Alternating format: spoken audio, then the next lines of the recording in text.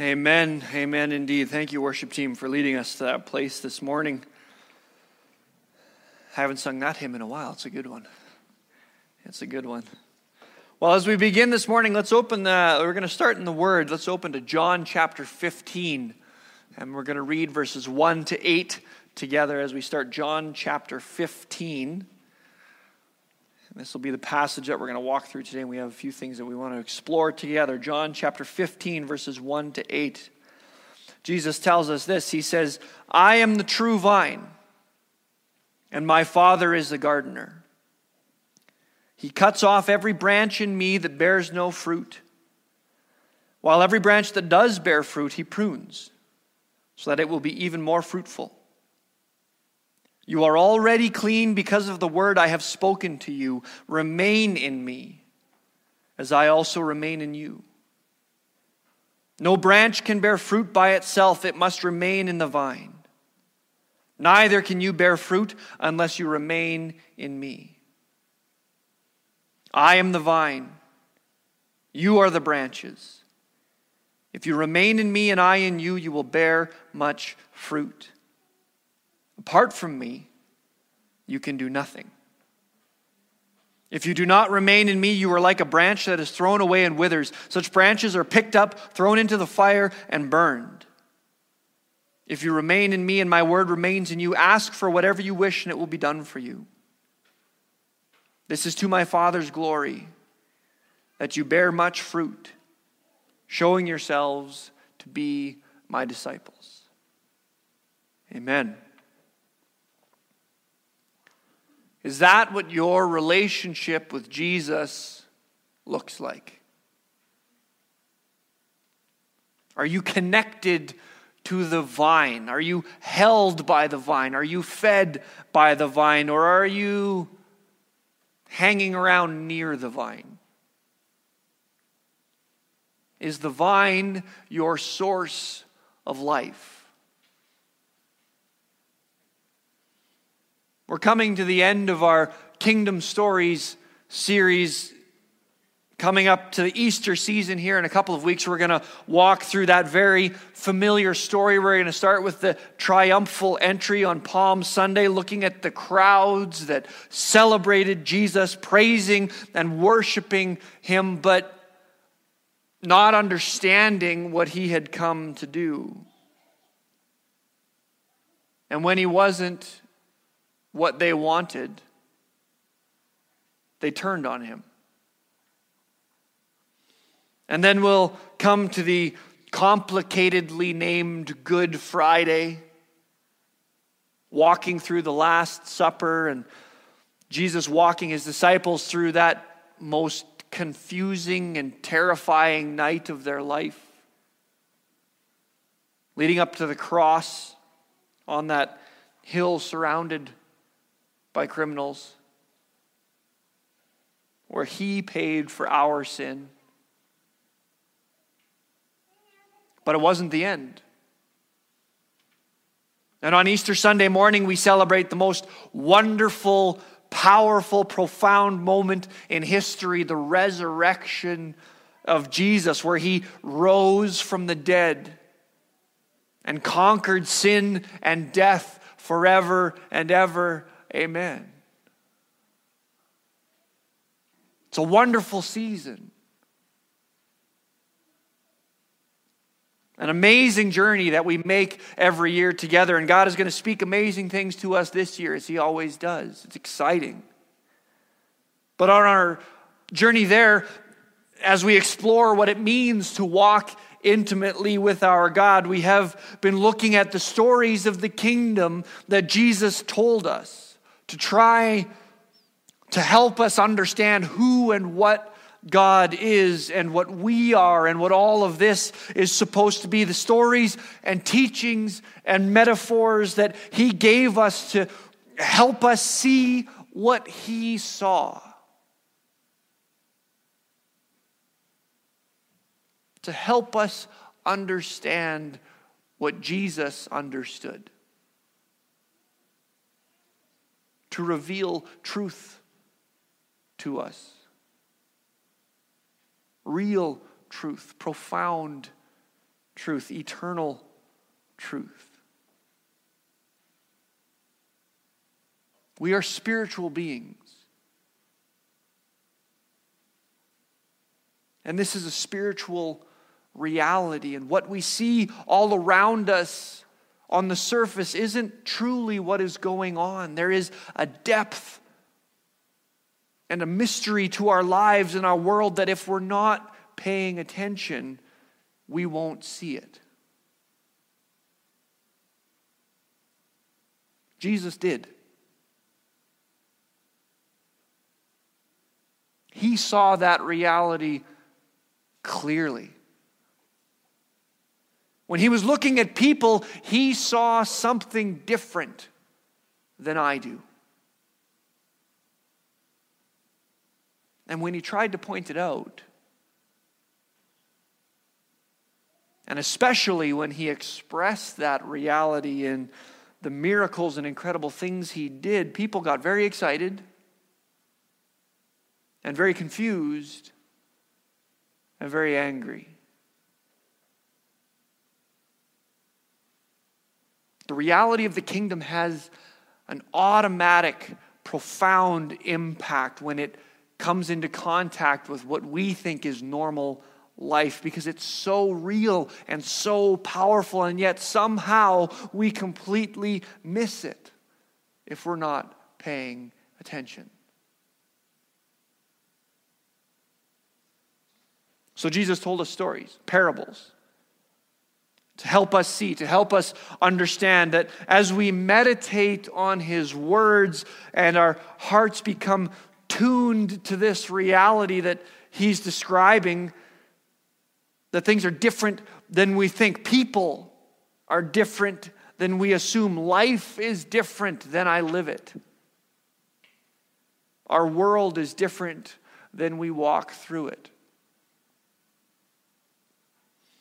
Some of those parables were stories, like the Good Samaritan or the prodigal son or the wise and foolish builders, stories that capture the heart of God and the power of his love in the characters and the things that are happening in them. Some of them were simpler metaphors, the mustard seed, the wine and the wineskins, the lamp on the lampstand, metaphors that try to translate this powerful and mysterious reality to our normal life. They describe the kingdom to us, his Father to us, and what all of this is supposed to be. But as we approach the Easter season for this last couple of weeks, we're going to look at a couple of things that Jesus told us about himself, where he tried to describe to us what he is, what he came to do, what he means for us, and what he is offering to us in himself. These aren't normally considered parables per se, but they are metaphors and pictures that Jesus uses to try to help us understand just the same. In the Gospel of John, he records 7 I am statements of Jesus. I think it's 8, but I'm not going to argue with scholars for many, many years with big, thick books that are important. But he says it 8 times. There's 7 times officially that Jesus uses I am statements in the Gospel of John, where Jesus is trying to lay out for us exactly who he is. And as we approach the cross, we're going to walk through 2 of these statements where Jesus describes for us the power and depth of what God truly desires in inviting us to walk intimately with him, what life with Jesus is supposed to be like. And this week, we're going to come to this passage in John chapter 15. The vine and the branches, where Jesus is describing to us the kind of relationship he wants to have with us, the kind that we were meant to have, what we were created for, and the consequences and the cost of ignoring or denying what he has invited us into. The Gospel of John is divided into two halves. The first 12 chapters cover 99% of Jesus' life and ministry. And then in the second half, after chapter 12, it focuses entirely on the last week of his life. After he raises Lazarus from the dead, foreshadowing his own resurrection, he goes to Bethany where he is anointed by Mary, and he begins his journey through this last week up to the Passover festival and his crucifixion. The entire second half of this gospel covers just these few days. And it shows us just how intense that time was. And just how serious Jesus was with trying to get his disciples to see. So much of that last 12 chapters is teaching. You go in your Bible and there's a ton of red in that part of that gospel. Jesus is almost desperate for his followers to understand what's about to happen and what he's trying to do. He wants them to see what he was forming them to be, because in just a few days they were going to be the church. The teaching and prayer that Jesus gives us in these chapters is absolutely monumental. He washes his disciples' feet, God incarnate, washing their feet. He promises the Holy Spirit and the things that the Spirit would teach them and do. He tells them about eternity. He describes the nature of his relationship with his Father and with us. It's incredible. It's overwhelming. It's amazing. And here in this passage, he describes to them, to us, just how close he means to be. Even though he's going to leave them, he wants them to understand that he is going to be closer to them than they can imagine. He wants them to be connected to him in a way deeper than they can understand. But he begins with a warning. I am the true vine, he says, and my Father is the gardener. He cuts off every branch in me that bears no fruit, while every branch that does bear fruit he prunes, so that it will be even more fruitful.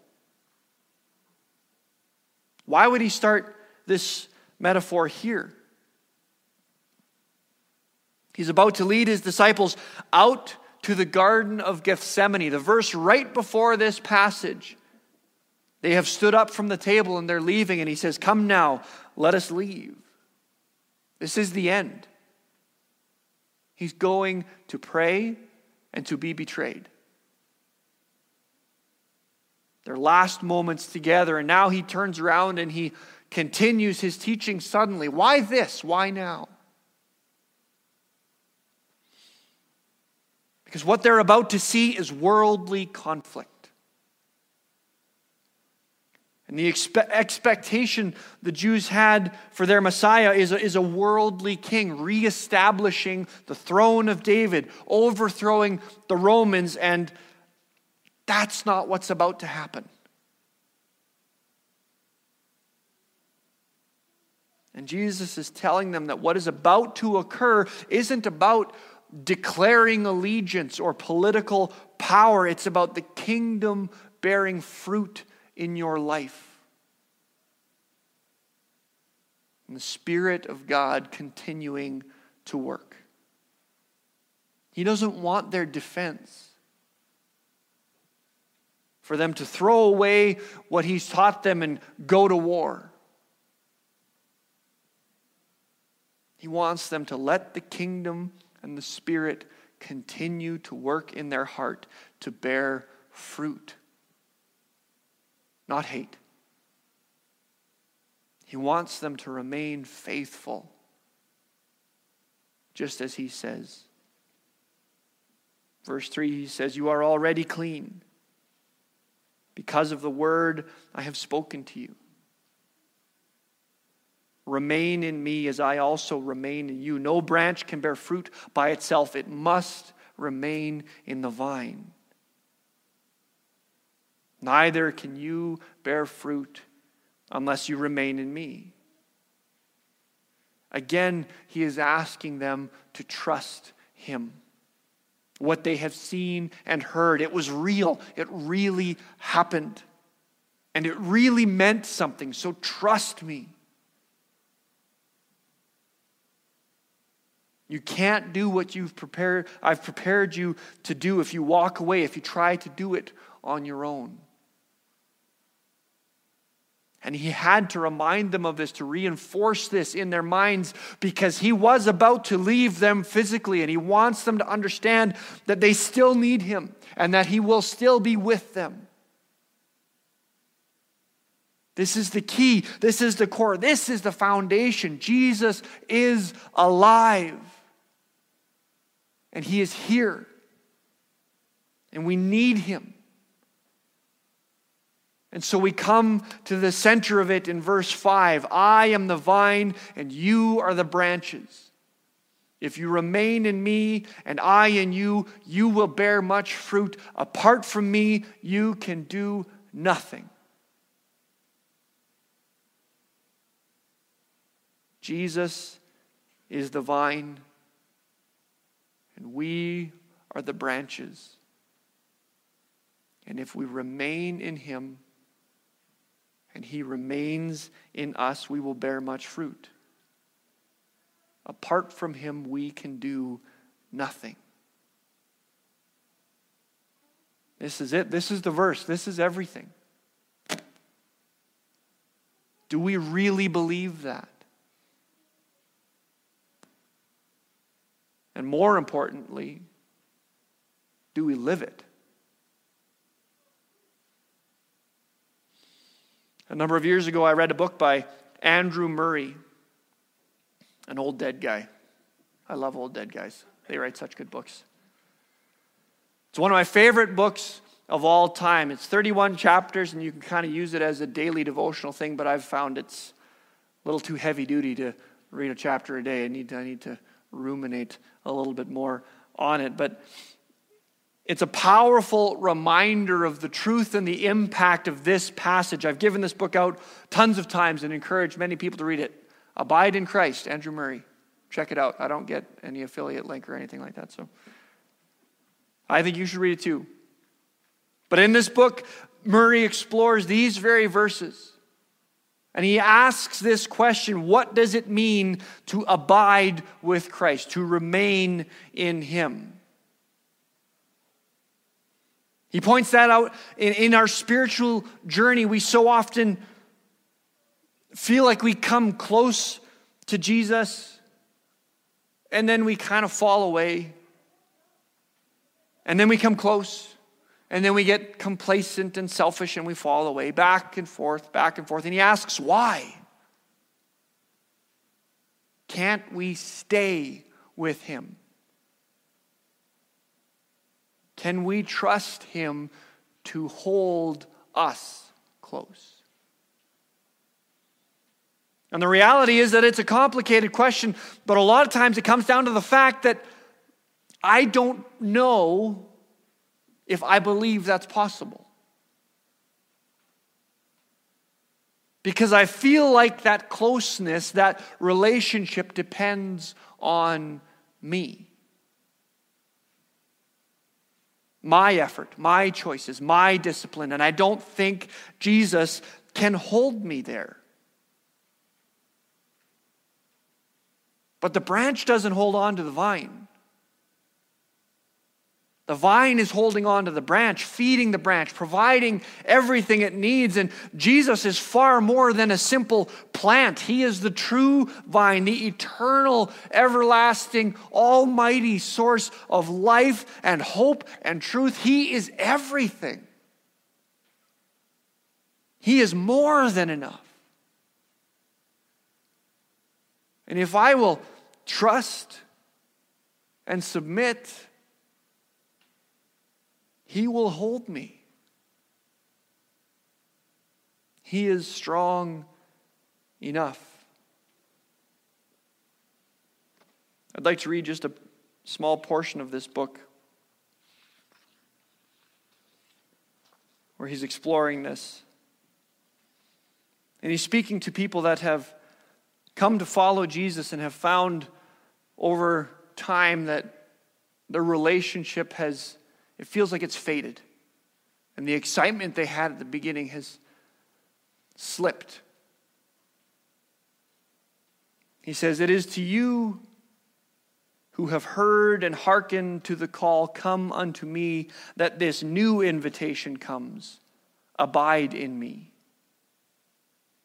The message comes from the same loving Savior. You doubtless have never regretted having come at His call. You experienced that His word was truth. He fulfilled all His promises. He made you partakers of the blessings and the joy of His love. Was not His welcome most hearty? His pardon full and free? His love most sweet and precious? More than once at your first coming to Him, you had reason to say, "The half was not told me." And yet, you have had to complain of disappointment. As time went on, your expectations were not realized. The blessings you once enjoyed were lost. The love and joy of your first meeting with your Savior, instead of deepening, have become faint and feeble. And often you have wondered what the reason could be that with such a Savior, so mighty and so loving, your experience of salvation could not have been a fuller one. The answer is very simple.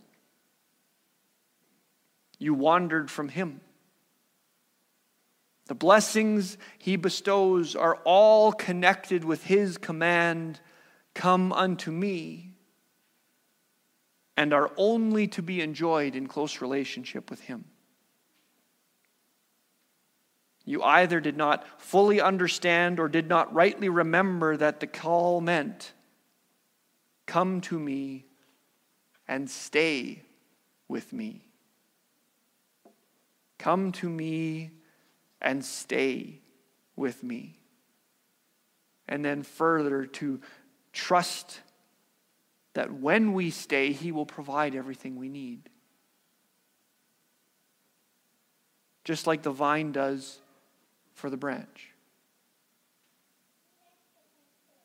Jesus was telling this to His disciples on the night that He was about to be crucified, that He was going to leave them. Because He needed them to understand that what was going to happen was not the end, but was only the beginning. That the life He had invited them into, in calling them to follow, was meant to be forever. Was meant to be deeper than they had yet understood. They had begun to bear some fruit. As He had walked with them, the change had begun, and God was going to continue to prune them and prepare them, because through them He was going to begin a work more mighty and incredible than anything the world had ever seen. He was going to establish His church, to be His presence on earth, stretching through thousands of years and billions of people, if they would remain. if they would trust him to be enough, to let him hold them, to be their life. He is the vine. You are the branches. Do we feel like we are connected to him like that? That we are close to him like that? That our very source and life and existence is dependent upon him like that? Do you trust him to hold on to you? And do you trust that what he provides will be enough? Or do we need to try to take that control back and run our own life with just a little help from him? Because that's not going to work. I am the vine and you are the branches. If you remain in me and I in you, you will bear much fruit. Apart from me, you can do nothing. Jesus is everything. And he is more than enough. Do you trust him? Let's pray together. Father God, we thank you for passages like this. Even as we struggle to understand them and struggle even more to live them. We thank you that you want us to know what this relationship with you is supposed to be like. You want us to understand. You want us to live in that place of such deep connection with you that everything in our life is from you. Everything we have and need and do is from you and by you and for you. Father God, there is this spiritual reality, and we are spiritual beings surrounded by spiritual beings, and Jesus saw that so clearly. And as we embrace this and understand that he is the vine and we need to be connected to him, our eyes will be opened to what you are doing and what the people around us truly are. We will see them like Jesus did. We will love them like Jesus did. And we will produce fruit in our lives that blesses others. So, Father God, we pray that you would help us to see that. We pray that you would help us to live that. And we invite you, God, to prune us,